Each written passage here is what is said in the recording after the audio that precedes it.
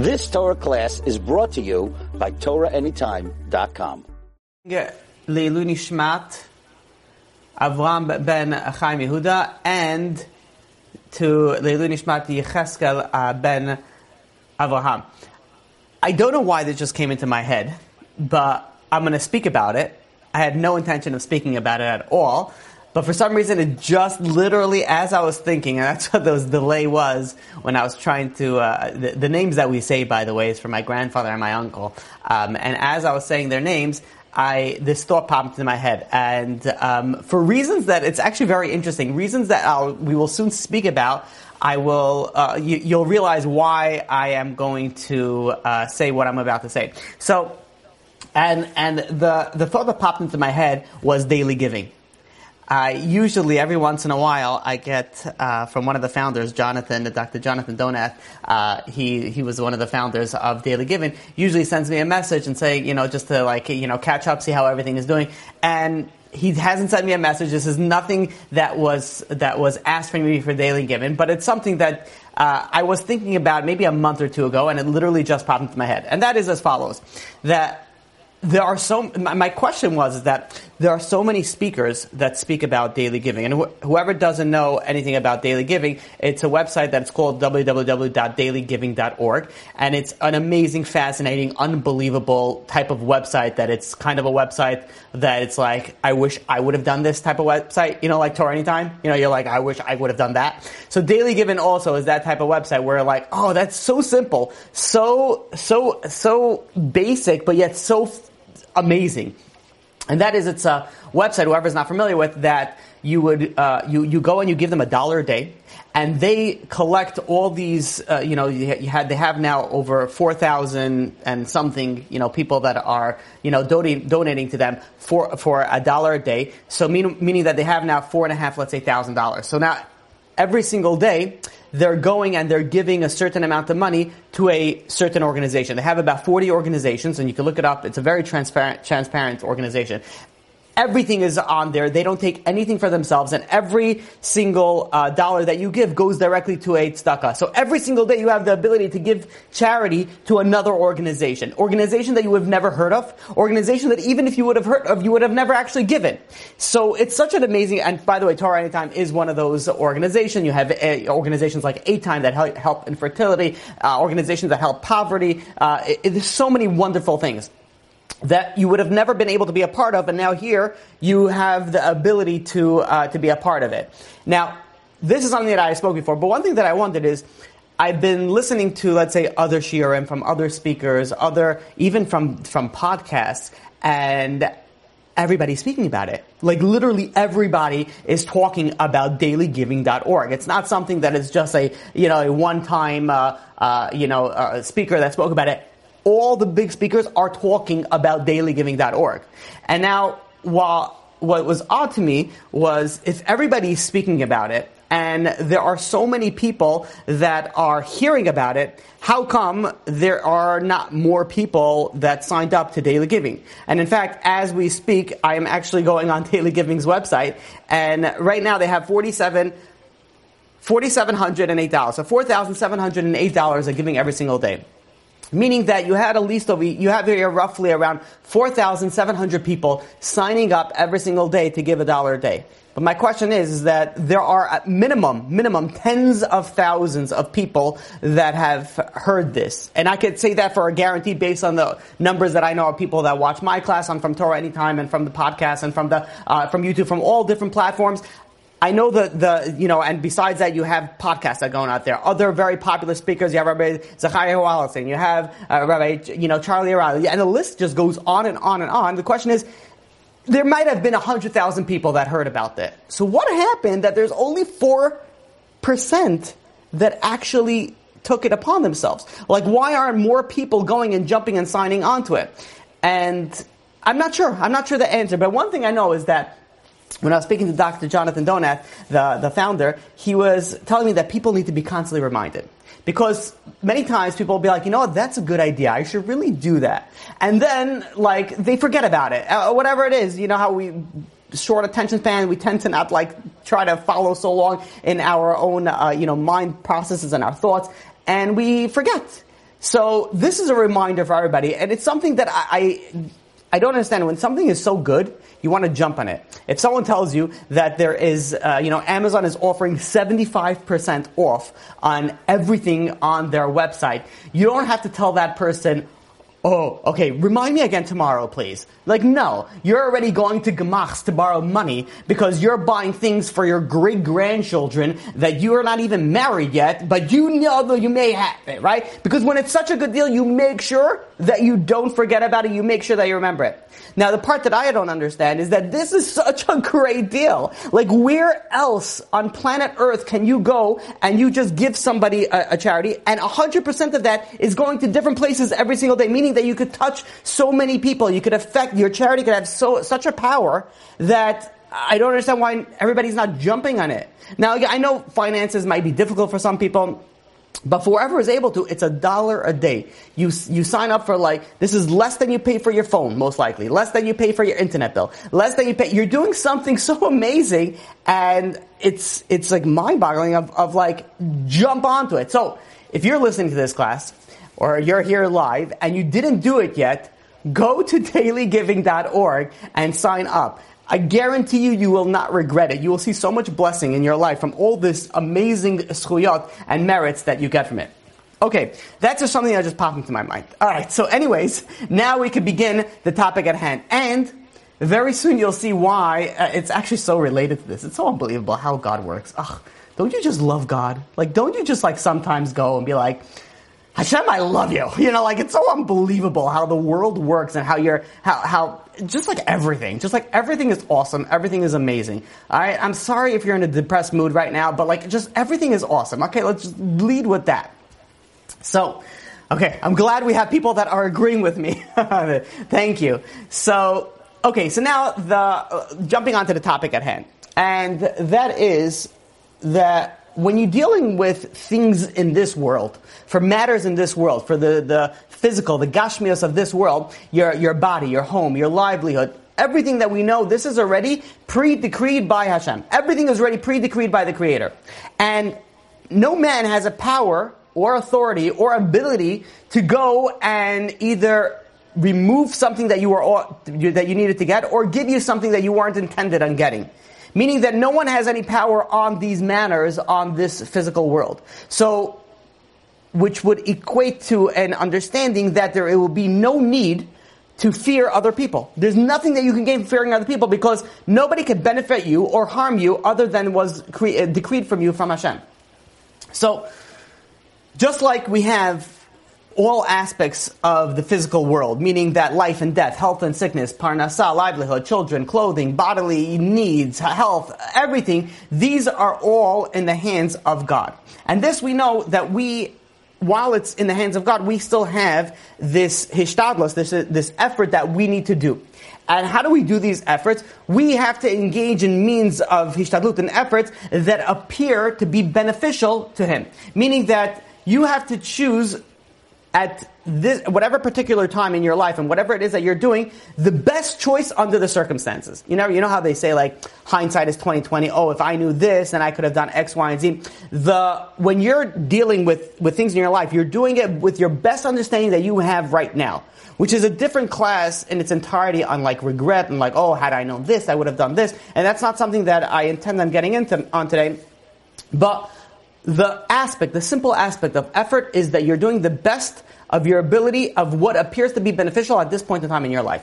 Now, even though we have the concept that everything is determined by Hashem and everything is already decreed by God, we are still doing our effort, again, like we said, to the best of our ability, but it means that we're doing something. Meaning that you can't sit back and say, you know what, if I'm supposed to live, I'll live. What do I need to eat?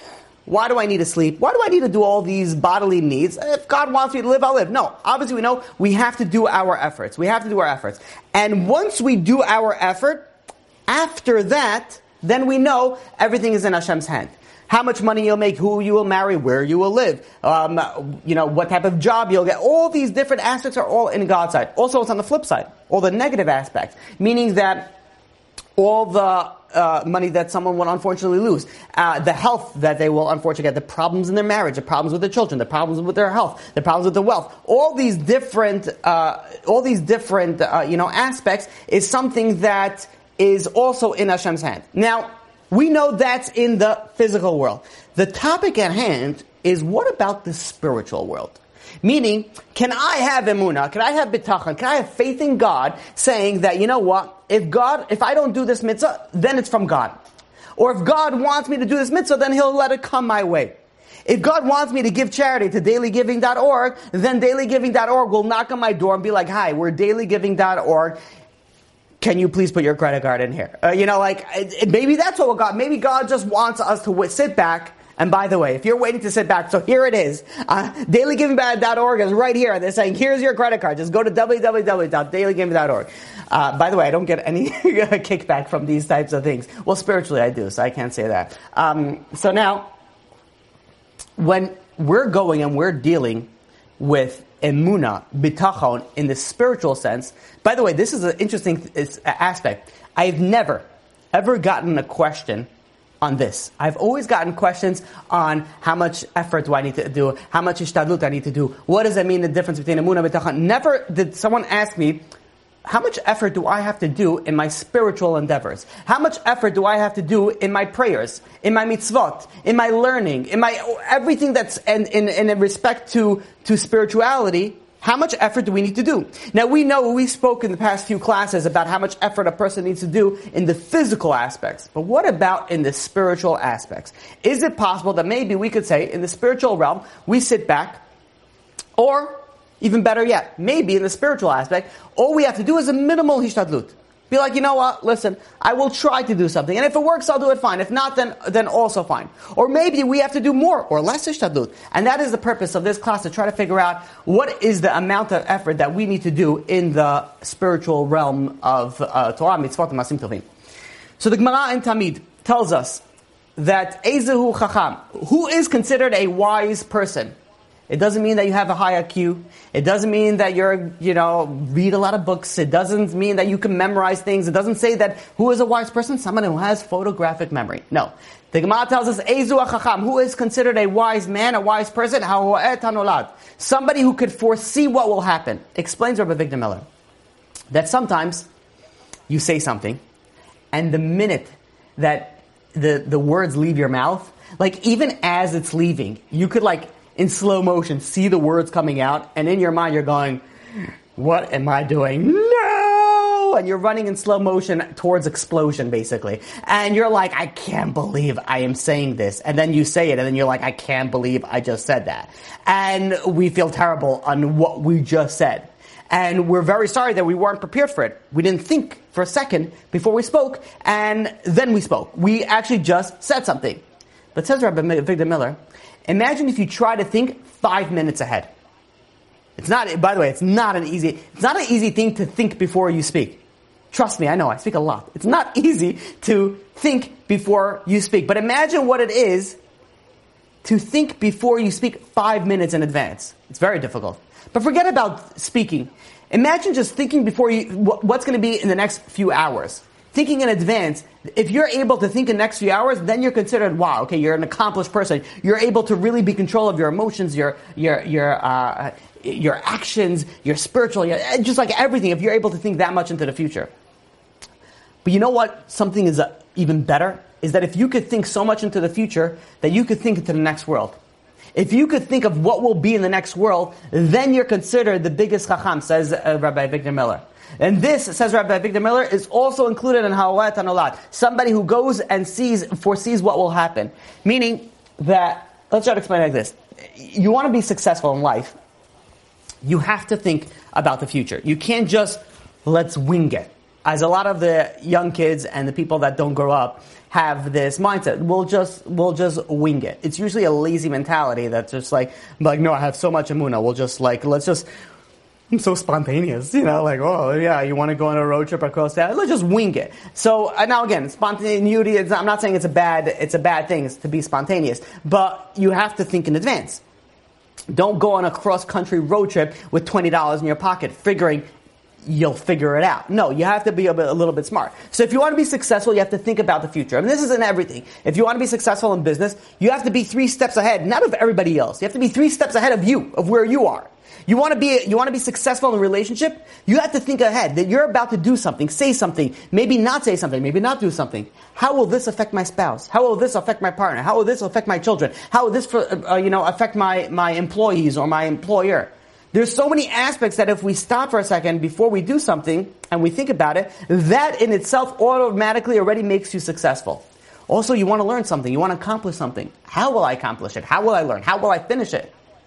And this, of course, is needless to say, is Olam Haba. How will I get into it? What do I need to do? How am I planning my future? Eizu HaChacham, who is considered someone who is wise? Haroet Hanolat, someone who sees the future in all aspects. Look into the future. Look into what's going to happen. And that will produce success in your life. The Pasuk in Mishleh, in Proverbs, chapter 22, verse 3. It says that a cunning man, I guess cunning is the best word. A cunning man saw harm, and he hid, stayed away from the harm. But fools, what do? They go and they transgress, they go and they fall into the harm, and they were punished. Now explains the Vilna Gaon on this pasuk, that a fool goes on and gets punished, even though something wasn't decreed upon them. But because they were negligent, because they neglected to protect themselves, they went and now they got punished.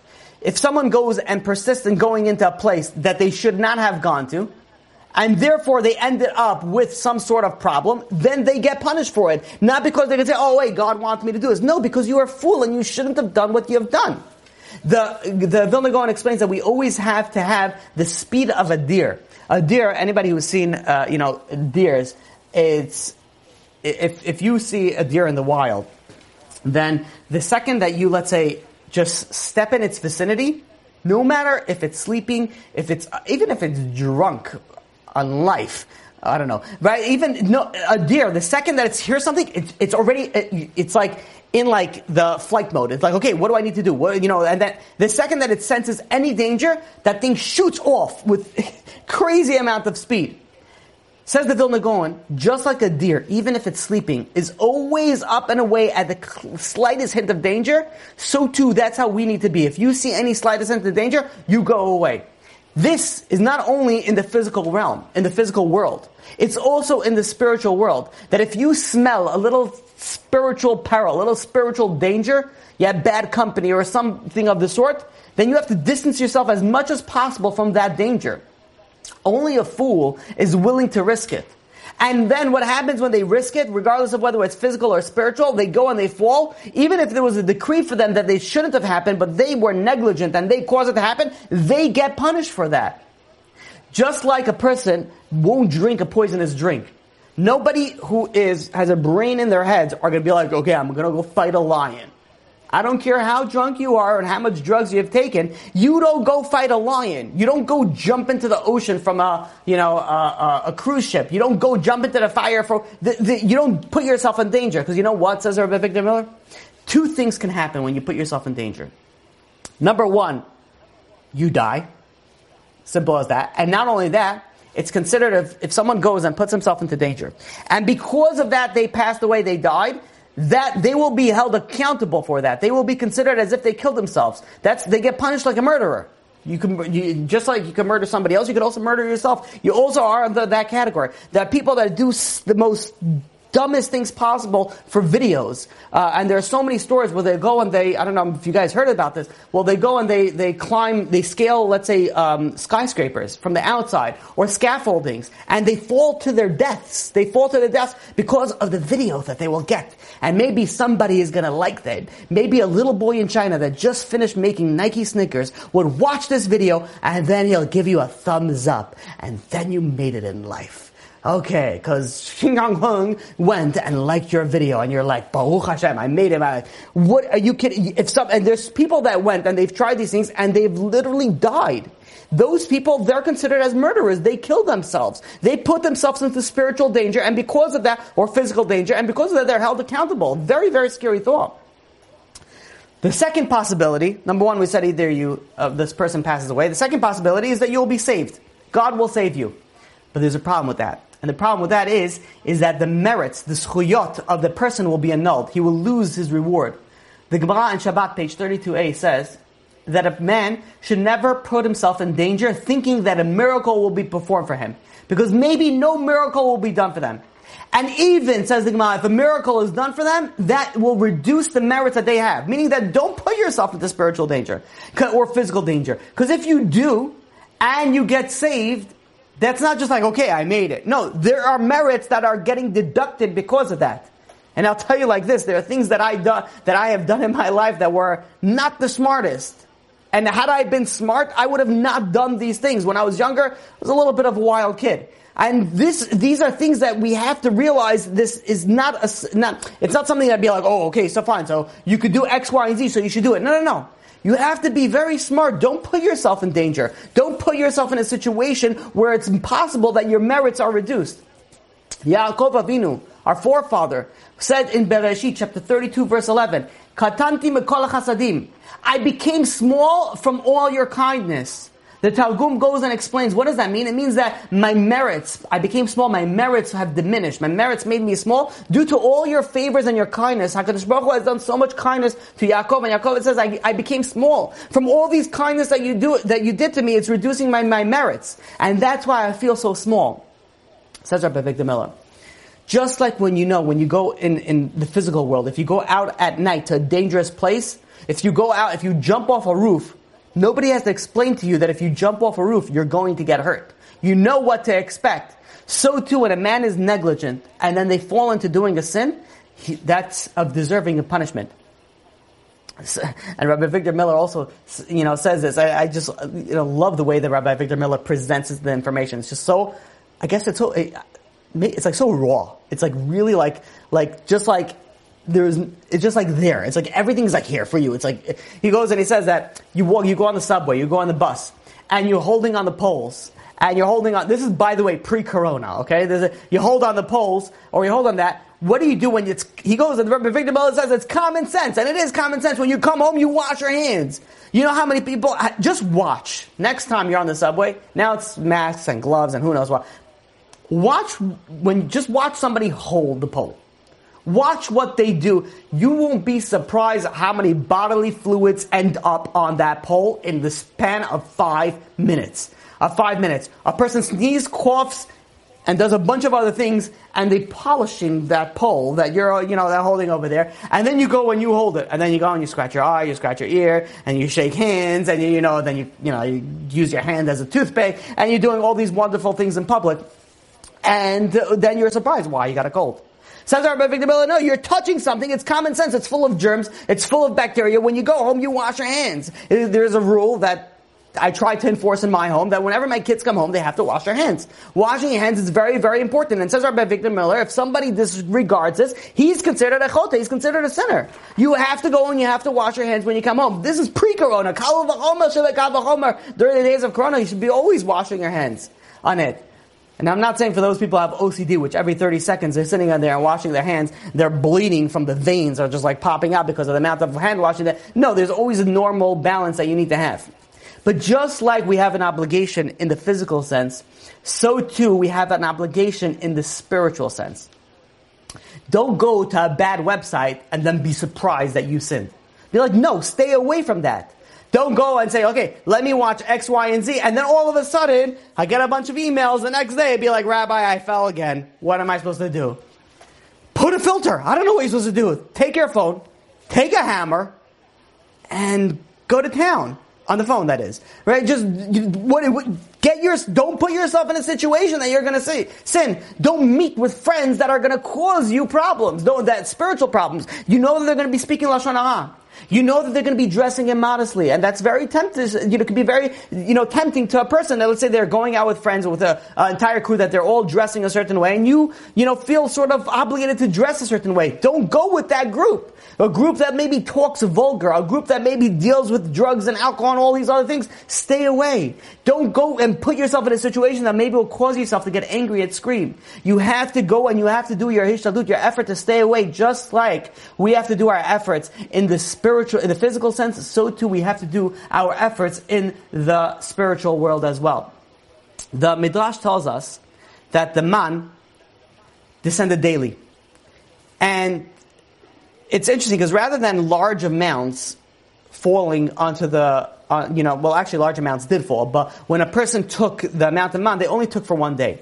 Why? The Midrashim tell us that a person should never forget his reliance on HaKadosh Baruch Hu. You should never forget that you have to rely on Hashem. So every single day you have to go and collect another portion of man.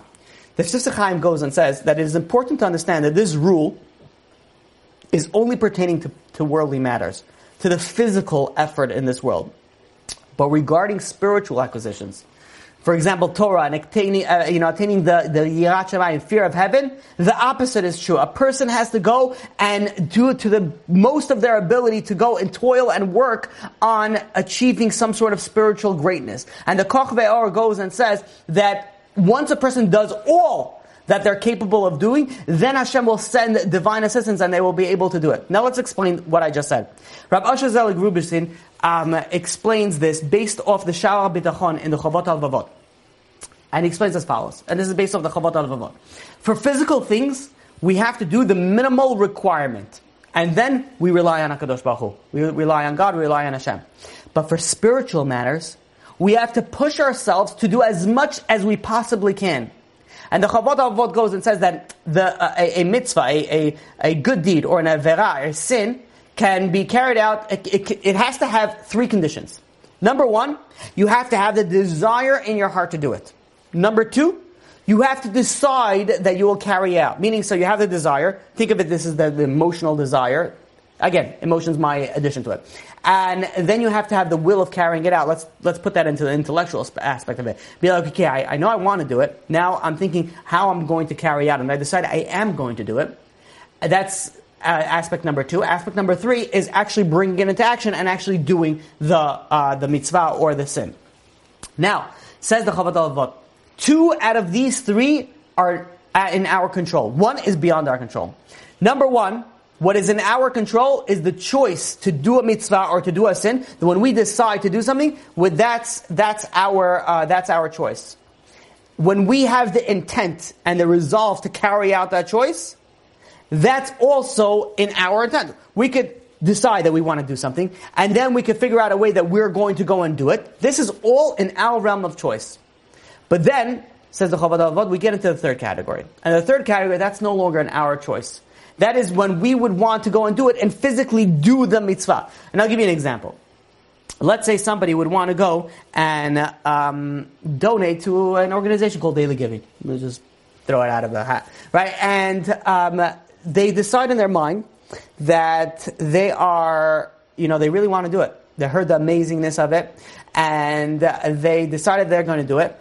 And they even figured out they're going to go and punch in their credit card as soon as they finish listening to the class. Or even better yet, they're going to pause this lecture if they listen to it, or they're going to leave right now and whatever it is, right? They're going to go and do it. But the problem is that they go to get the credit card, and they can't find the credit card. So meaning that they have the first 2 options, that was in their realm. But now when you want to actually physically do the mitzvah, you want to give the charity, you want to do it, but that's already in God's hands. You could go on your way, and also the internet goes down. You could go and you could go on the website, and the site is down. Whatever it is, there's so many different aspects that could come out of it. So, there are 2 that are in our control, and 1 that is only in Hashem's hand. Now, if I'll give you an example, more examples on this. So let's say somebody wants to keep sukkah. Any of the mitzvah, doesn't have to be shofar, matzah, anything. They will not be able to do it unless God gives us the ability to do it.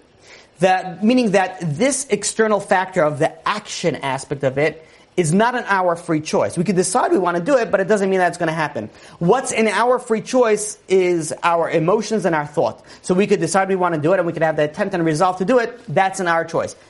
After that, it's already in Hashem's hands. Now, what happens if, let's say, you think about it, that you decide that you want to do it, and then you have intent and resolve that you're going to do it, but you don't actually end up doing it? What happens in that situation? So even though the mitzvah itself was not accomplished, you will still receive reward for the choice and the resolve of doing it. And yes, thank you for posting that in the chat, the Daily Giving website. So, This is what the Gemara in Kedushin, page 40a says. That one who thought to fulfill a mitzvah, but was prevented, is giving reward as if they were carried out the mitzvah. You get the reward. But what type of reward you get? You get a certain reward. It doesn't mean that you're going to get the same reward, so to speak. Again, there's a lot to speak about how the reward break is going to, break down. But if you completed an act, a mitzvah, the reward is obviously going to be greater than if you weren't able to do it. Now, again, there are different aspects of this, and we spoke about this previously, I believe, in a Purim class, but this is the simple understanding of it. There's a lot more to talk about that, but the simple understanding is you want to get the highest level possible, is that you actually get that act or deed accomplished. Now, the Mesilat Yesharim goes, we have to speak a little bit about the concept of okay, I wanted to do something, but I couldn't actually get it done. It didn't happen. So maybe, I wanted to give the daily giving, but it just didn't happen. So maybe it's from Hashem that Hashem didn't want this to happen. The Mesilat Yesharim in the 9th chapter speaks about zlizut, that's alacrity, the speed of doing things. And he speaks about that. People look for excuses to do something. Whether it's to learn, to do mitzvah, to come to class, to dress ma. People look for excuses. Sometimes they're right. The excuse is good, and it's right. But sometimes they exaggerate, and it's laziness that's real excuse. And what is it all based? It's all based on the bias. We're biased to do something. So because we're biased, we tend to lean a certain way, and when we lean a certain way, we want the answer to be a certain answer. This happens very often when people call me up and ask a question, but they lead up the question that I know what they want me to answer. So it could be in any aspect. It's very, very simple. You see where they're leaning towards. So they know that they have a question, but they're already biased to one side. So in the physical world, okay, fine, that's maybe. But in the spiritual world, it's a different story. That you're biased, to one side. Maybe that you come to a conclusion saying, you know what, I wanted to do a mitzvah, and I tried to do the mitzvah, but it didn't work. But maybe, is it true that it didn't work? Did you really try? Maybe you could have done something, and you were kind of biased, and that's why you came to that conclusion. The Alter Nevardik had a specific question, that he wasn't sure if he should go to ask a certain wealthy man to contribute to his yeshiva. And he was going back and forth, he wasn't sure on what to do. And it was a snowy night, it was a cold night, and he goes and he tells his shamish, he says, we're going to go to this wealthy man. And he says, I want you to get ready, but the Alter Nevardik says that we're going to go, but I don't know if we're actually going to go knock on his door or not. And the shamish says, okay, fine. And they start going, they walk up, they get to the house of this wealthy man, and the Alter Nevardik, the rabbi, goes to the shamash and says, I made up my mind, we're going to turn around and go back home. And so the shamash is like, okay, fine. They turn around, they walk back home. And as they're walking back home, the rabbi goes and tells the shamash, and he tells his assistant, he says, when I was sitting in my warm house, and I was thinking, should I go to this wealthy man or not? And I had reasons to go, and I had reasons not to go. But I don't know if I was biased or not. It's cold outside. It's snowing outside. Maybe I am biased, and maybe I'm saying, you know what, I shouldn't go. Why shouldn't I go? For real reasons that I want to stay in the warm home. I don't want to go outside in the cold. It's snowing. It's wet. I just want to stay home. So the Alter says, I feel like I'm not making the right decision. If I really have to make the question is at hand, should I go to him, should I not go to him? I have to take my bias out of it. So the Alter Nevardik says, we're going to walk. And as we're walking, now we're outside. Now we're in front of this wealthy person's house. Now I can make the decision. Should I go knock or should I not go knock?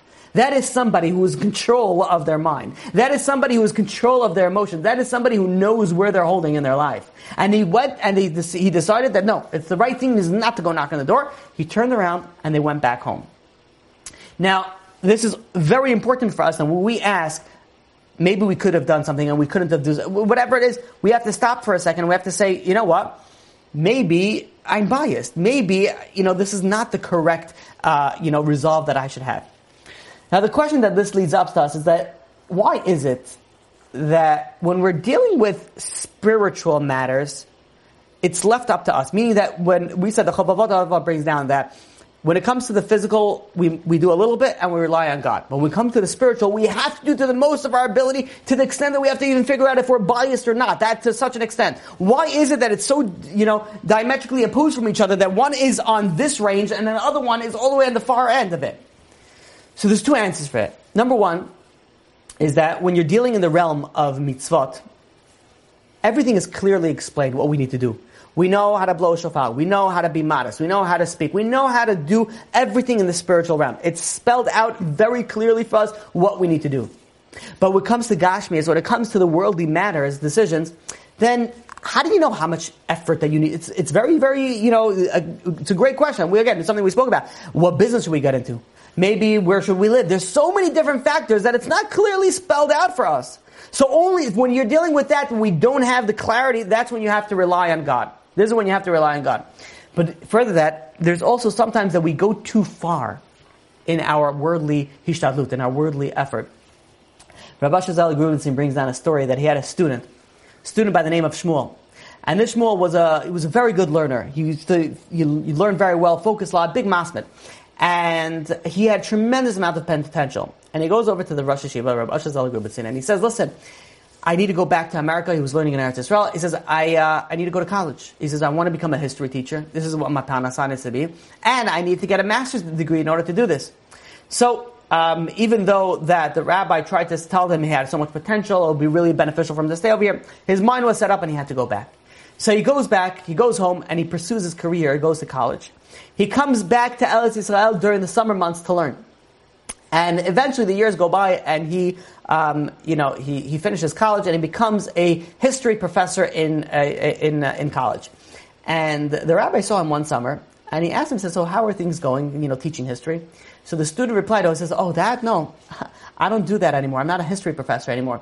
So the rabbi says, what happened? He says, you spent so much time and effort going to this. So he said, I worked so hard and I spent many years in college and I was teaching 60 students at a semester and I had to prepare lessons, I had to mark papers, and I had to spend so much time on class that I didn't feel I was compensated enough. It wasn't worth it, my time and effort into this. So the student went and he continued, says, I decided that I'm going to take a 6 weeks course in computers. And he took a 6 weeks course in computers and he tells the rabbi, now I'm making twice as much as I made as a college professor. So, the student goes and says, the master's degree was a total waste of time. And he goes over to the rabbi and he says, I was so stubborn, I didn't listen to you. He says, I knew that I made a bad decision. And sometimes in life, we put too much effort in our physical hishtadlut, things that we don't need to. And here you have a guy that put years into the college where he didn't even end up needing it. 6 weeks, and he made double of what he was making as a professor.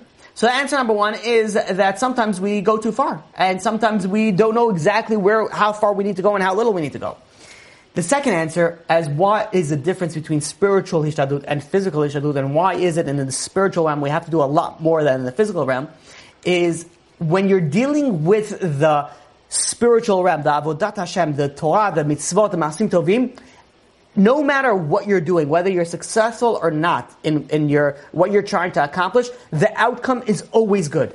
If you try to do something spiritually good and you fail, or even if you don't, no matter how far you get, it's already good.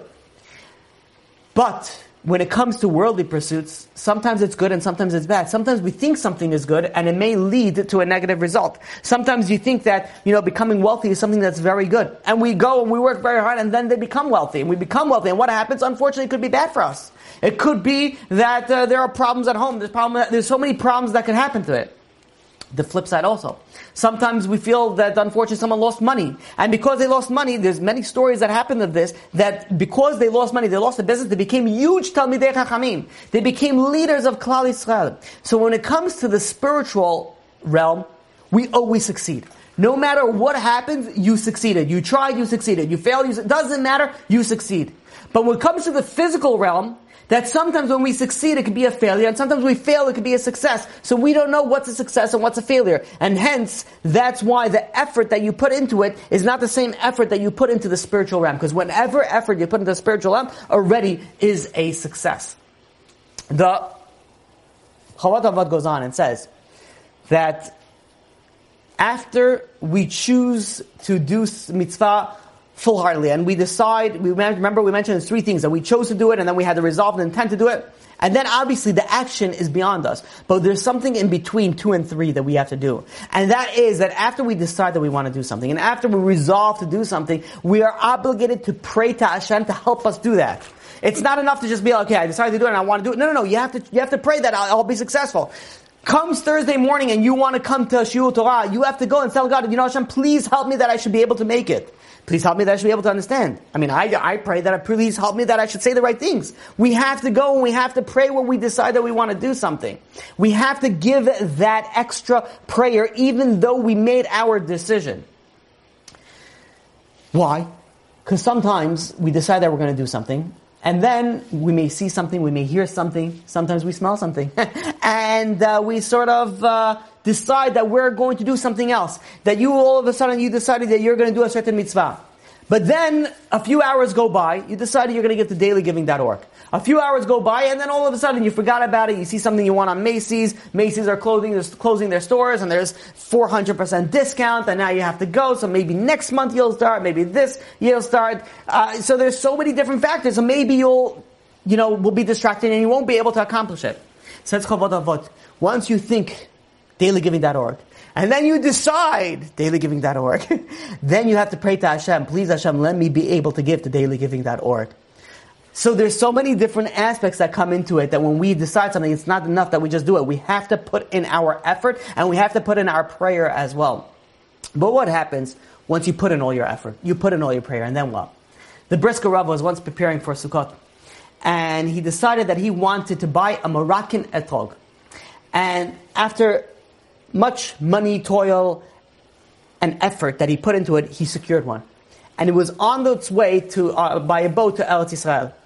The problem was, it got delayed, and when it finally reached the Israeli port, it was 2 days before Sukkot. But the problem is that the government, the Ministry of Agriculture, they have to approve any fruit coming in and out of the country. They have to approve it. I remember one time, I was traveling to Mexico, and I had to bring kosher food because I wasn't sure. This is years and years ago, before there's like 17 restaurants over there. And I had to bring kosher food. I had to bring food. So I had frozen meals that I bought, and I brought in my suitcase. The Mexican government, they come and they stop it. It says, no, you can't bring food in here. I'm like, I'm coming from America. It's the other way around. All right, I'm bringing the good stuff to you. What are you talking about? There's only so much avocados I can eat. But, when you're bringing stuff from Mexico to America, then fine. I'm not sure about the mad cow disease. I don't know if I can bring it. I'm bringing kosher stuff. This is the best stuff possible. Needless to say, they didn't like that argument, and they took away all my food. So I had to go on a little bit of vegetarian diet. But regardless of that, when you're going into Israel and you're bringing in fruit, the Ministry of Agriculture wants to see what you're bringing. They have to approve any fruit that's coming in. It's always a fruit. So it's stated that it's going to have to take 10 days to get the approval for this fruit to come in. So the Brisker Rav went and he asked Rav Shlomo Lawrence, he was a Cheva Knesset, a government official, to intervene.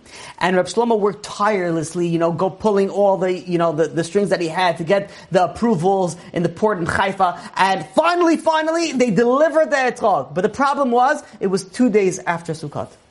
The Brisker Rav goes and says, I tried my best. I did everything that I could, but Hashem allowed it that it shouldn't happen. And this is what Hashem wanted. Meaning that we have to do all our effort. We have to decide to do it. And then we have to put our resolve and intent to do it. And then we have to pray to Hashem to do it. After that, then all of a sudden it's all in Hashem's hand. And when we do our effort, people don't realize that our effort is, sometimes if you want to get something, this is very, very important. Sometimes you want to get something in life. It's not enough just to pray for something. You have to utilize any opportunity that Hashem gives you to go and do a mitzvah. Because sometimes you want to get something, but an opportunity comes from a different angle, and that's going to be your merit to getting what you want to do in a completely different, section in your life. And David Asher brings down a story that there was once a person from the Syrian community, a very traditional, like Chalabi, from the Aleppo community, like a real Syrian. And they wanted to put their daughter into a certain Sephardi school. And the problem was that she didn't get accepted to that particular school. So he was told that he could get the exact same education in an Ashkenazi school, in a Bet Yaakov in Ballpark. So he calls over the rabbi in charge of there's Beis Yaakov in Ballpark. And the rabbi says, listen, we would love to accept your daughter, but there's a long waiting list. In fact, there's 150 people in front of you. You are number 151. So he says, okay, put me on the list. What can I tell you? So a couple of days go by. Couple of days, that's it. He's driving to work, and he's driving down the West Side Highway. And he sees two Jews stop with their car on the side of the road. And he sees two Jews, he pulls over, and he says, can I help you? Is there something that I can help you with? So they said, if you could please help us push the car to the nearest, exit, and there we could bring it to a certain mechanic that's right over here. Maybe you could check out what the problem. The car is not working. So he said, yeah, not a problem. He goes over there and he's pushing the car. And as he's pushing the car, there's another person also pushing, and they start having a conversation. And things, are just talking. He says, how are things in your life? How are things in your life? After they go through the basic formalities. And he says, everything's going good. I have a particular daughter that I'm trying to get into a particular Beis Yaakov in Borough Park. And, it's interesting. There's like 150 people ahead of me, so I don't know how it will happen. So he says, wait. So the other guy's like, which school are you trying to get into? And he says the name of the school. He says, I happen to know the rabbi in charge of admissions very well. So maybe I can help you out. The next day, he gets a phone call. The Syrian guy gets a phone call, and he says, I set you up with a meeting with this rabbi. This is the guy that he helped push. And he says, I want you to go to the rabbi right now. And he, you don't need to say again, if you have 150 people online, right, dailygiving.org, whatever, you don't have to say it again. And he goes, and he says, he leaves everything, and he goes right to the meeting.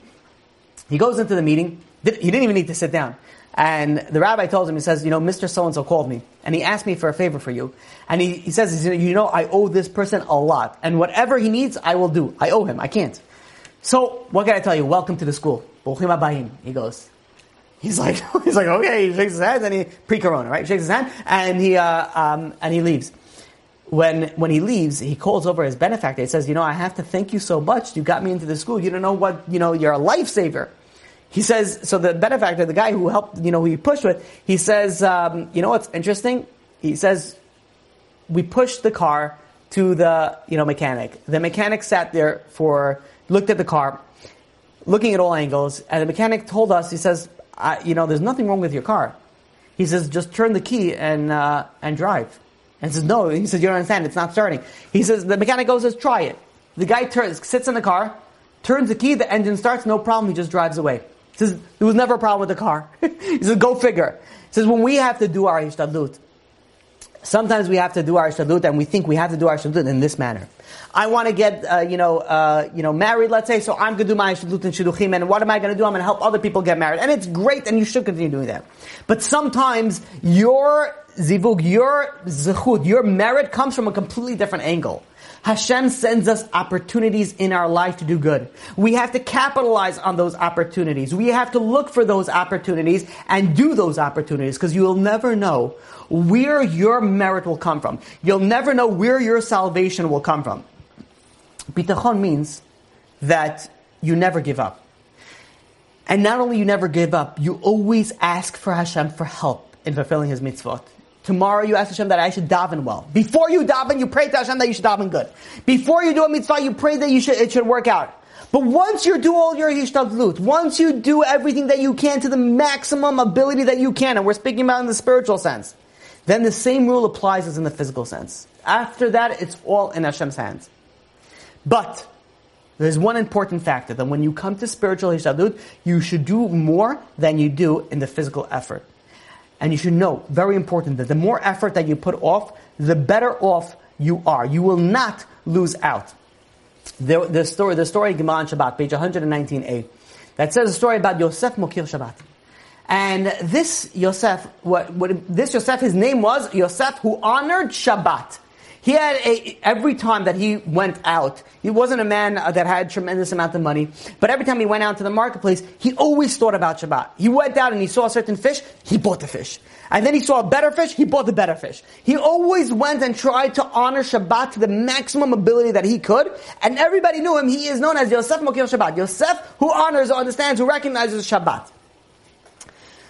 one day, his neighbor was a non-Jewish neighbor, a Gentile neighbor that just like had a deep-seated hatred to Jews. And he was a very, very wealthy individual. And he decided he's going to go to get his crystal ball read. He went to the astrologers. And he tells them, he says, tell me, he didn't have any children, this man. He said, I want to know what's going to happen with all my money. I accumulated a tremendous amount of wealth. What will be with my money after I die? So they look into the stars, they look into the crystal ball, they tell them to split into some tea leaves, and they say, there's a neighbor that you have by the name of Yosef Mokil Shabbat. He is going to inherit and he's going to get all your money. So this Gentile who hates Jews, he says, the Jew is going to get my money? Absolutely not. I'm going to make sure of it. He goes and he figures out a way. He says, I'm going to sell all my possessions. He goes and he sells everything. He sells everything and he takes all his money and he buys an expensive jewel, an expensive diamond. And he takes this diamond and he says, this is going to make sure that this Jew is never going to get a cent from me. And he takes his diamond and he puts it inside his turban. He wrapped it around inside his turban. And as he's walking there, walking back to his house after he finished all this, he is whistling. He's so happy. He's like, now the Jew is never going to get my money. He said, my money is in one place and it's going to stay on me the whole time. This Jew will never get it. And as he's crossing a bridge, there was a huge wind that started blowing. And it's like in slow motion, his turban started flying off. And he's like, oh, no! And he tries to grab it, but the wind picked up and it just slipped right out of his hands and it flew and it kept on flying and it went right into the river.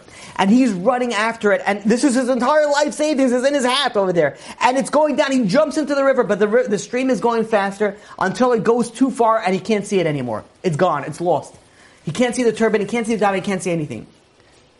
Meanwhile, a fish is swimming and looks at this interesting looking shiny object and he's like, I am a fish. I don't have a brain. What is this? Let me eat this. And it eats the diamond. And the fish eats the diamond. And a short while after that, there was a fisherman. And this fisherman went and catch this said fish. And he caught this fish about an hour or two before Shabbat. And the fisherman runs into the marketplace and says, maybe I could sell this to somebody before Shabbat, maybe I can make some money. So he goes around and he says, anybody want to buy fish? And they were like, the marketplace is closed. It's an hour before Shabbat. Everybody's back in their houses. So he says, maybe you know who I could sell this fish to. I have this, look at this huge, beautiful, magnificent fish. He says, maybe I could sell it to somebody. And they said, who's going to buy? Anybody that prepared already a fish already has one. Who's going to want it? And then suddenly one guy in the back says, that is a really good-looking fish. You know who's going to buy it? Yosef Mokil Shabbat. Yosef, that's a great fish. He for sure has a fish, but he's going to buy a better fish in the honor for Shabbat. Go sell to him. He runs to this Yosef's door, he knocks on the door, and he says, Yosef, maybe you want to buy this beautiful, magnificent fish I just bought. And Yosef said, I have a magnificent fish. But he uncovers the fish and he says, wow, that is a beautiful fish. He says, that is a nicer fish than what I have. He says, you know what? I will buy it in honor of Shabbat. And he goes and he buys it to Shabbat. And of course, as you know, he goes and his wife opens up the fish. And what does she see over there? This beautiful diamond. And they were rich and happily ever after. And they own buildings in Manhattan. Right? So we know the ending is unbelievable. We learn two amazing things from here. Number one, when you rely on physical means, that you'll be like, okay, I'm going to make sure that this guy is not going to get my money. What do? It's similar that you rely on your natural means. It's similar to somebody who's running, but no clue where you're running to. You're like blind man running. I'm going to make my money here. I'm going to make my money here. You don't know what you're talking about. Your money is going to come from Hashem, from things that you never even dreamt of. Your shidduch is going to come from places that you didn't even think of. Your children, your nachas is going to come from different angles we don't know. We go and we chase something. We put so much effort in our physical well-being, in our physical, spiritual, and financial well-being, that we feel like this is what we're doing. We need to accomplish, and this is the path. We're running to somewhere that we have no idea where we're running to. But in the spiritual sense, that you have to run a lot. And one thing that we learn also, the second thing that we learn from here is that the more effort that you put on spirituality, the better off that you are. Look at this Yosef Mokil Shabbat. This Yosef could have been like, listen, spirituality, it's Shabbat, in honor of Shabbat. I already did my ishtadlut. I have a beautiful fish. I don't need this fish. He would have been correct in saying that. But you never lose out. You keep on doing to the maximum ability that you can in the spiritual realm. And the more that you do, the better off that you are. And when you go and when you give, when you do a tremendous amount of effort in the spiritual realm, sometimes, and I'll give you an example. Let's say somebody is, let's say, giving chizuk to somebody else. Let's say you have a friend that's going through a hard time, and you want to give them some sort of encouragement. And you feel, it's taking away from your time. By the way, this is also a spiritual thing. It's a spiritual thing to go and help your friend. And you feel like, maybe you're wasting your time with this. We should know, and this is something I want to share with you from Rabbi David Asher, that when someone goes and gives chizuk, encouragement, it's like you give from the life itself. You're giving their life. If somebody is emotionally broken, depressed, sad, in such a down state that they can't get out of bed, words of encouragement can restore their life. Sometimes you don't even have to speak. Sometimes you just have to listen. And Rabbi Akiva goes and says that, what does it go in the physical world? If, let's say, somebody has only enough water to sustain themselves, they're allowed to drink it, they don't have to share it with anybody else. Why? Because your own life takes precedence over the lives of others. But there's many questions that the commentators ask on this. We know the Pasuk in Vayikra, chapter 19, verse 18, it says, you have to love your fellow like yourself. So how can we be required to love other people like ourselves when we're allowed to save ourselves before we're allowed to save others? So the Chassam Sofer goes and answers like this follows. He says, when we're dealing with physical matters, we have to go and we have to take care of our own needs. And this comes before the needs of others. But when it comes to spiritual matters, no one takes precedence over anybody else. Meaning that if you're spending hours to helping somebody else spiritually, you're not sacrificing anything from your own spiritual growth. If you're going and you decide you're going to go teach Torah, and because what happens is when you teach Torah, it takes up a lot of your time. You cannot learn the things that you wanted to learn. You cannot go and focus on things that you wanted to go, because now you have to prepare classes, and now you have to do that. But one thing is certain, that when you're dealing in spiritual matters, you don't take precedence over anybody else. Ve'ahavta l'reacha kamocha is in the spiritual aspect, that you don't go before anybody else. And what happens is that when you're going and you're doing for other people, you do not sacrifice anything.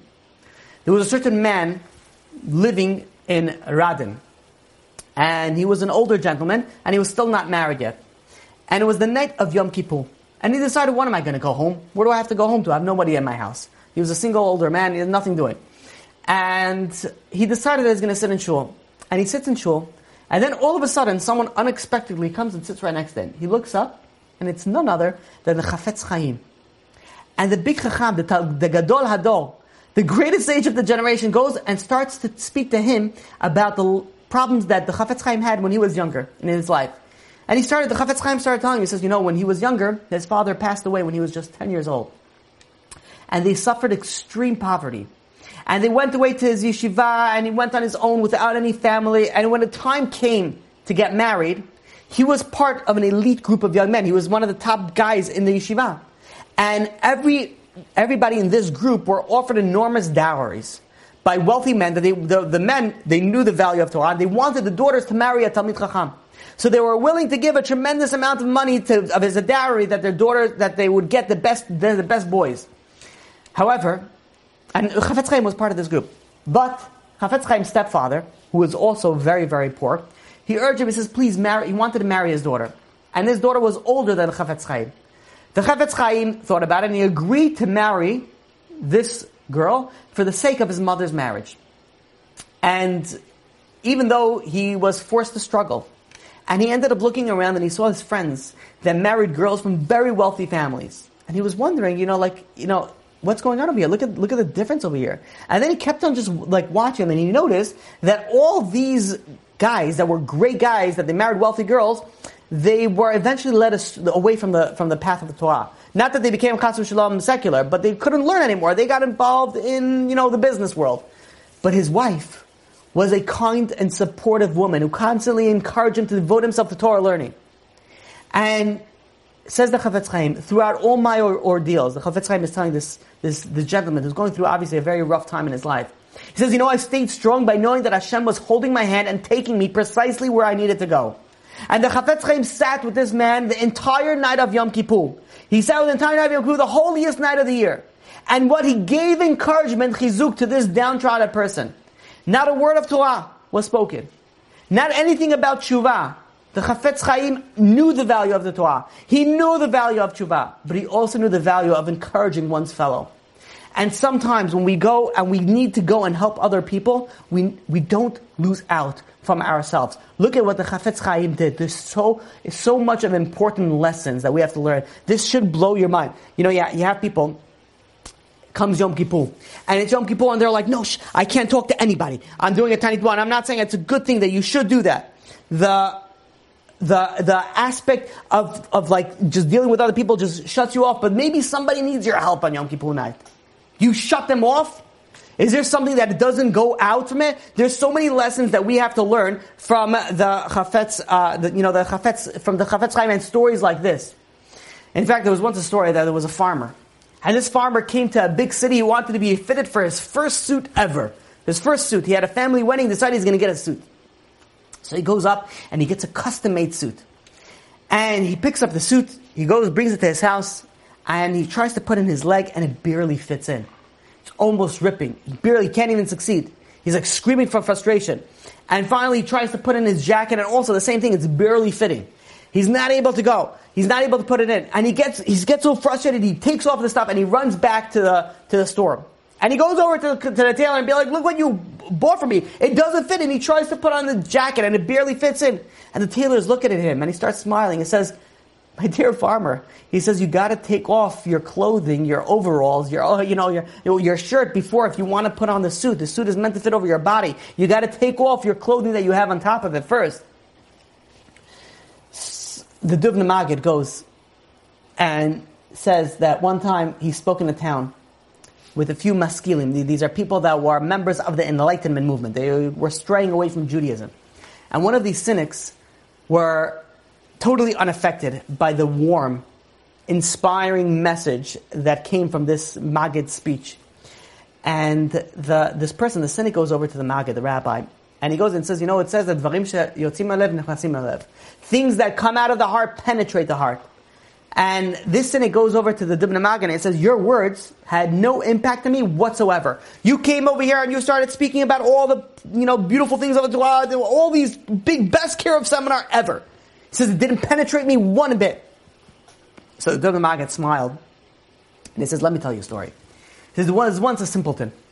And this simpleton went to the workplace of a blacksmith. And he was holding this bellow. This bellow is like looks like a half accordion, that when you blow it, it's meant to produce air. And this air helps start a fire in the fireplace. So you start a small spark, and then you use this bellow, and then it helps the fire grow much quicker than it would otherwise.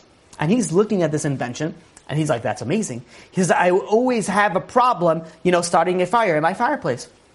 So he goes and he buys this invention, this bellow. And he goes over to his fireplace, he throws in a bunch of logs into this cold fireplace, and he starts pumping this thing up, and he's pumping it for an hour. He's sweating on there. He's pumping it, and not a spark comes out. He's like furious. He goes back to the blacksmith. He says, I bought this blower from you. It doesn't work. So the blacksmith started laughing. He says, you're blowing on cold logs. You have to start a small fire. If you don't start a small fire, there's nothing that this air would do. It has to base off something. Once you have a spark, then this bellow will go and produce the fire. But if you don't have a spark, nothing's going to happen. The Maggid turns over to this maskil, to this person that went slightly off the way of the Torah. And he goes to him and he says, if there's no spark, the largest bellows will not make a fire. If there's no spark in you, the biggest speeches, the best motivation is not going to make a spark inside of you. We have to go and utilize the stories of tzaddikim to ignite a fire in us.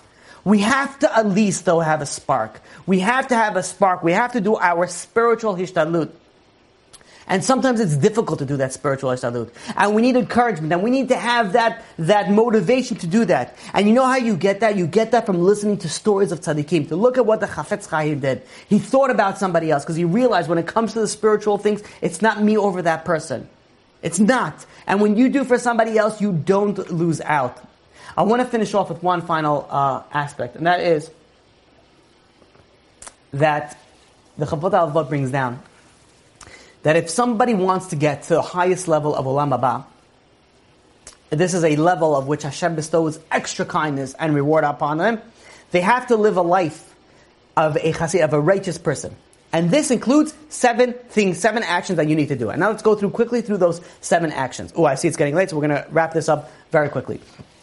Number one, if you want to get to the highest level, these are 7 things. Number one, you have to separate yourself from the physical distractions. You have to hate olam hazeh. You have to hate the desires of this world.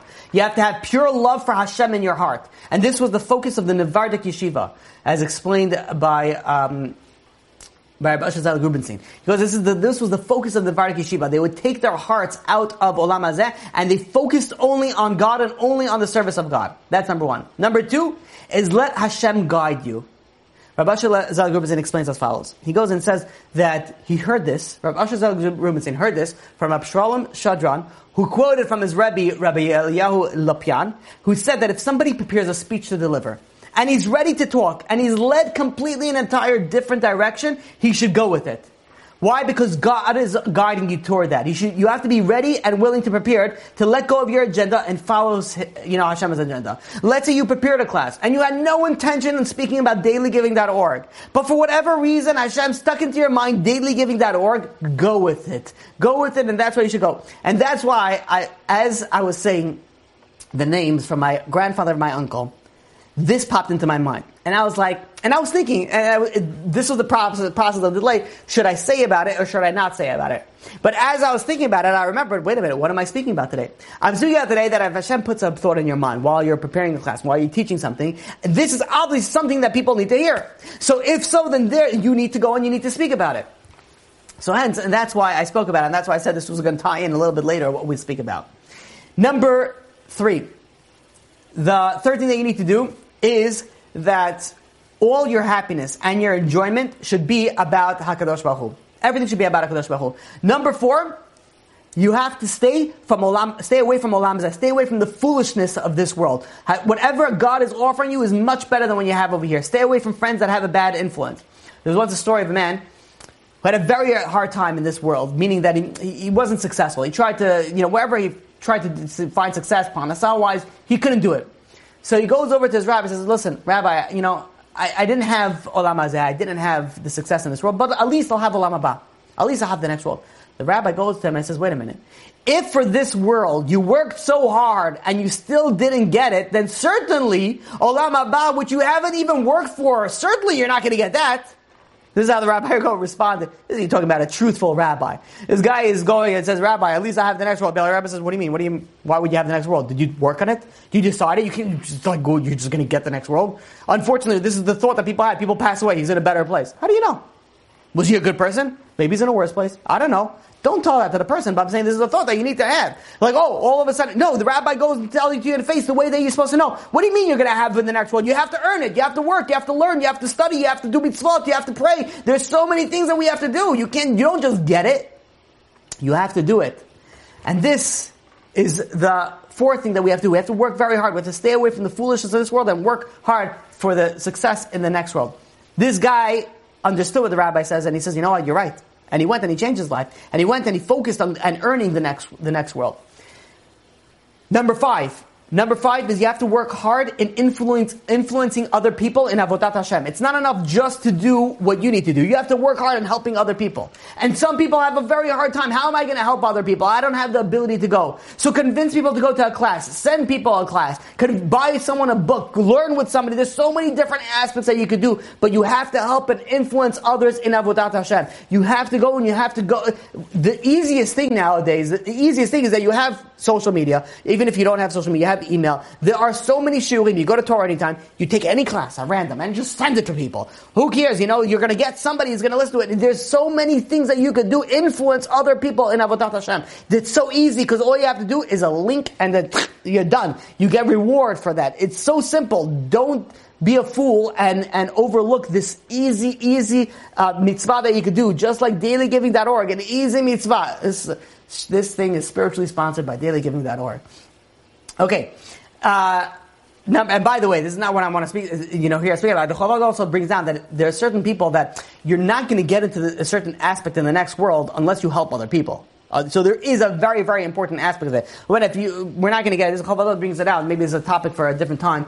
But there is a very, very important aspect on helping and influencing other people in Avodat Hashem, in coming closer to HaKadosh Baruch Hu. Okay, that was number 5. Number 6 is to serve God with dedication. Just like Abraham was willing to sacrifice Yitzchak, Hananiah, Mishael, and Azariah were willing to enter the furnace. You have to have the ability to do everything for HaKadosh Baruch Hu. There was a scary story that happened in the Holocaust, that there were 93 Beis Yaakov girls in Krakow, and they were trying to escape from the Nazis. And they were surrounded, and they became aware that the Nazis planned to violate them, immorally. And they somehow got hold of a poison, and they chose that they rather die in Kedusha than be, profaned by the evil Nazis and then be killed by them. These were teenagers, but they knew the concept of Kedusha. We have to go and serve God with dedication of our life. That's how we have to serve God with it. And finally, number 7 is that we have to accept Hashem's decrees, knowing that they are for the best. There was once a person who was known as Yankel the Ganav, Yankel the thief. He was a Jewish guy, he wasn't so religious, and he was known as the town thief. Every town has an occupation. You have the town doctor, you have the town rabbi, you have the town butcher, and you have the town thief. So that was his occupation. He worked hard for that, title. And, at one point he became very weak and he was unable to work. So the town priest, which is also an occupation, came and he wanted at least one victory. In the Christian world, if you get a Jew to convert to Christianity, it's huge. That's it's unbelievable, high level. So he decided, here's you have a thief, a town thief. He obviously is not too fond of, spiritual well-being. Let me get him to convert to Christianity. So he goes over to this thief, and he goes and he says, I want to tell you our religion about love, and all you got to do is believe, and then you go to heaven, blah, blah, blah, all the nonsense and garbage is spewing out of his mouth. And he was trying to sell this to this Yankel the thief. And the Jew is like, yeah, I appreciate it, but no, thank you. I'm not interested.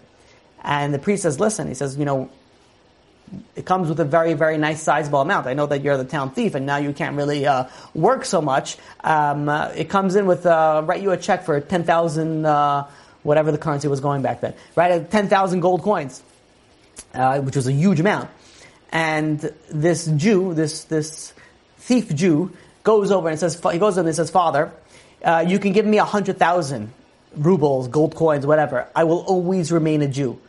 And the priest was getting so upset. He's like, I'm trying to give you everything. He says, if you don't go and convert, we're going to burn you alive. So you know what? This Jew who barely believed in anything, barely worked and did anything. He says, I'll be the happiest Jew alive then. He says, I didn't live well as a Jew, but at least I could die as a good Jew. And these stories happen numerous times in the Holocaust, where you had people that were completely secular, and they ate non-kosher, but when the Nazi said, I want you to eat a cheeseburger, he says, no, I'm not going to eat a cheeseburger. Because the law is that you're not supposed to eat a cheeseburger. And they went and they died, and I'm not saying what the halachic thing that they should have done and what they should have done, but the point was that all of a sudden, a Jew deep down knows that what the value is. But on the same angle, you also have to go and accept whatever Hashem does, knowing that this is all for the best. And before we open up for questions, I want to just tell you one other point. That these 7 factors, I wasn't sure if I was going to say in this class. And I wasn't sure if maybe I should leave it for a different time, maybe I shouldn't speak about it at all, because again, this is something that you can really spend the whole class on it. I really went through it very quickly. And I wasn't sure if I should say it. And as, it's something very interesting because Hashem put into my mind to speak about daily giving in the beginning. And I spoke about it and I said, you know what, there is something that I, will speak about it later on. And that I wanted to speak about it later on is part of that 7 things that I wasn't intending on speaking about it. And when I reached the end of my speech for tonight, the class for tonight, I was like, wait a minute, I didn't speak about the fact that I started off with that. I'm going to speak about it later on. So as I was going through this, I was like, this is unbelievable. He says, I was thinking Hashem did it. You know what? Hashem wanted me to speak about daily giving. And that's why I have to go and Hashem put it into my mind. But really, maybe that's true, daily giving, but maybe Hashem wants me to speak about these 7 things. And these 7 things, the truth is I wasn't intending on speaking about in this class. But now I put myself into the corner. I said that I'm going to tell you. And I didn't realize that it's a part that I wasn't going to speak about it tonight. Whenever I prepare a class, I always have a section that I'm going to speak about and a section that I'm not going to speak about it. Why? I don't know. It's just the way things work out. That's the way that I prepare my class. And this was in the section of things that I wasn't going to speak about. But for some reason, I spoke about it. But look how amazing that Hashem is. We started off the class that Hashem is unbelievable. And now it's like really unbelievable. I had no idea. Like, I thought I was 3 steps ahead of it. I really thought I was 3 steps ahead of it. From when I said when I was saying my uncle and my grandfather's name, I was like, okay, I see where this is going, cool, and let's go with it. But I even realized of where Hashem was taking me. That's how awesome Hashem is. But needless to say, I just have to share that with you. But needless to say, when it comes to just a quick recap, when it comes to the spiritual ishtadlut, what we need to do is we need to do more effort than what we would do in our physical ishtadlut. We have to do more. With that, we'll open up to the questions. Okay, here we go. The question number 1, there's no limit to advancing spiritually because we can literally learn or say Tehillim every free second that we have. Are women obligated to utilize every free moment? And what is the best way to balance out our daily constant choices between using our time for physical versus spiritual? So 2 questions we have here, and excellent. So it's very important when it comes into, and by the way, I'm so happy that you brought this up.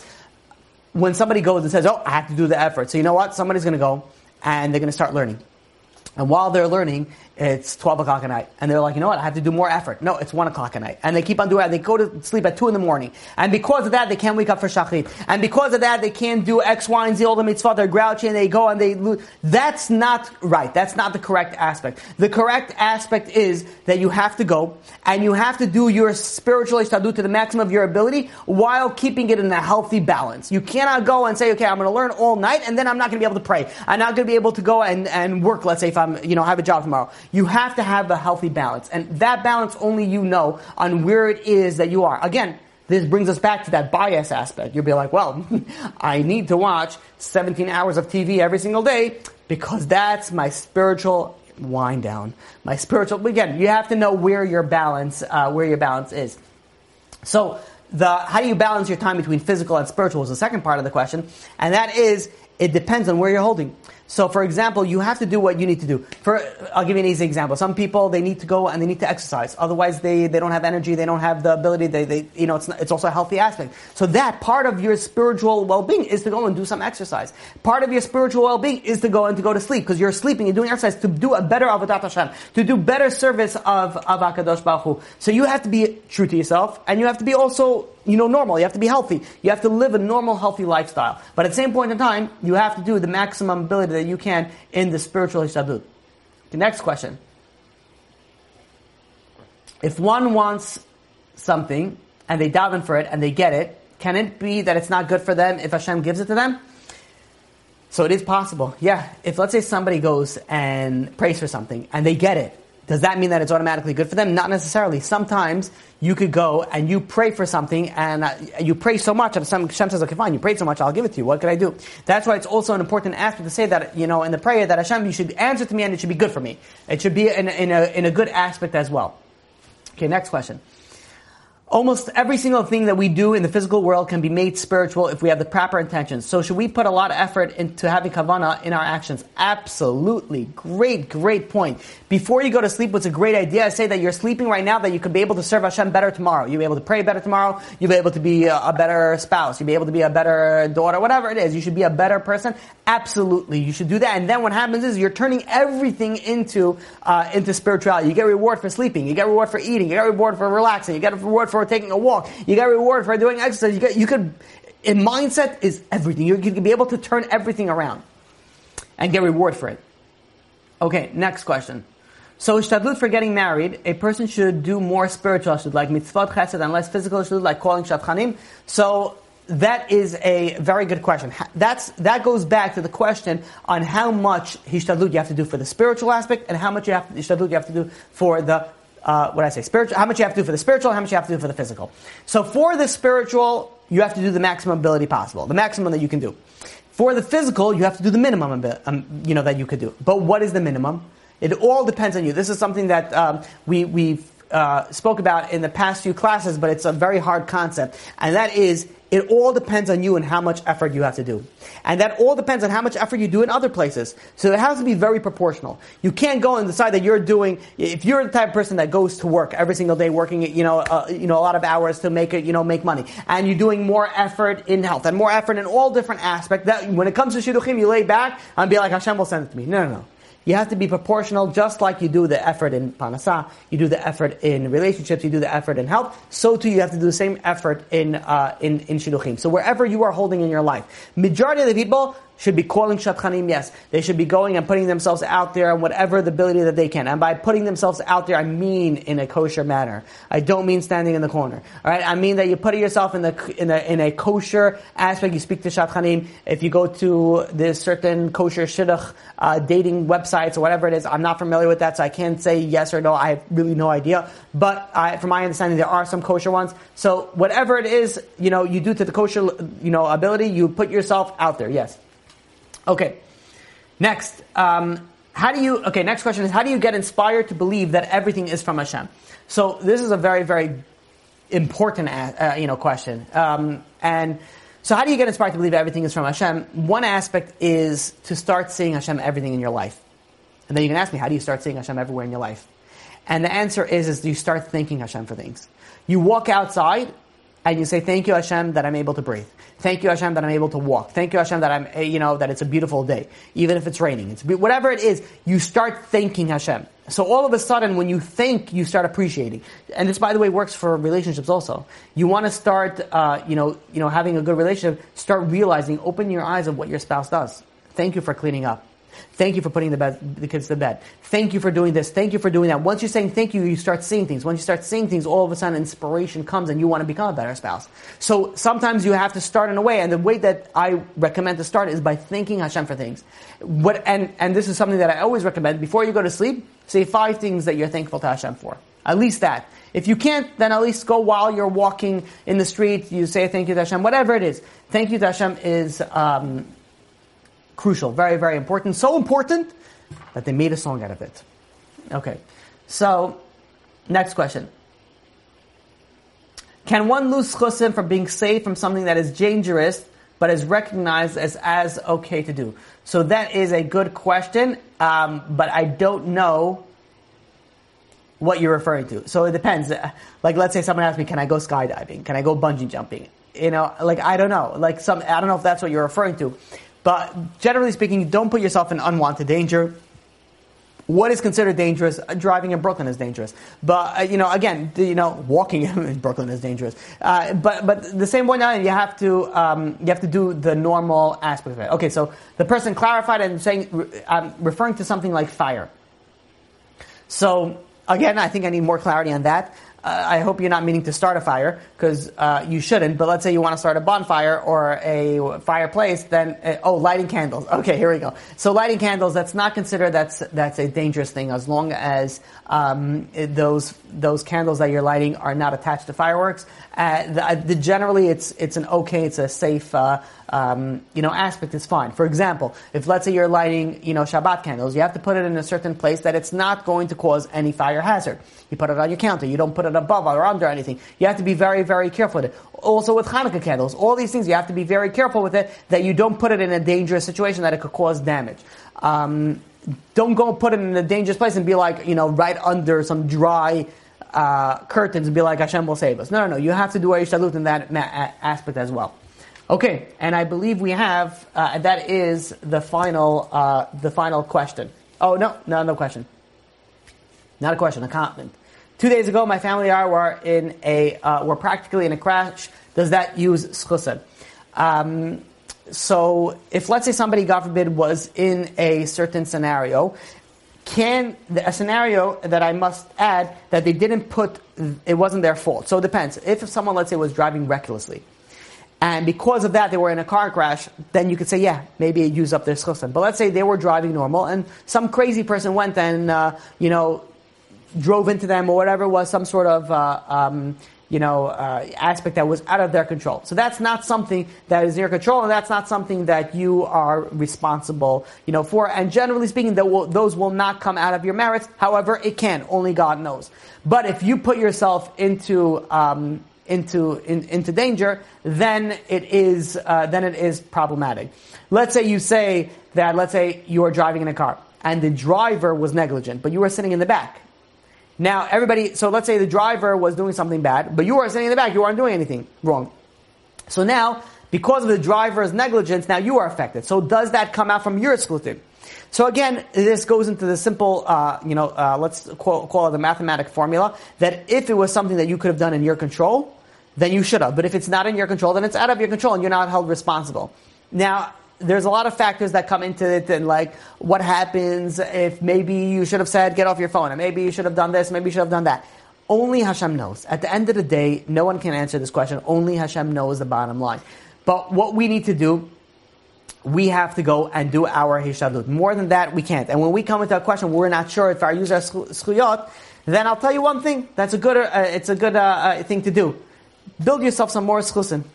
Do some good stuff, and this way it will solve all your questions. So you'll fill up your reservoir. It's a win-win situation. Okay, looks like that was the final question. So Chazaka Baruch, thank you all for joining. Until next week, Be'ezrat Hashem. Okay. You've just experienced another Torah class brought to you by TorahAnytime.com.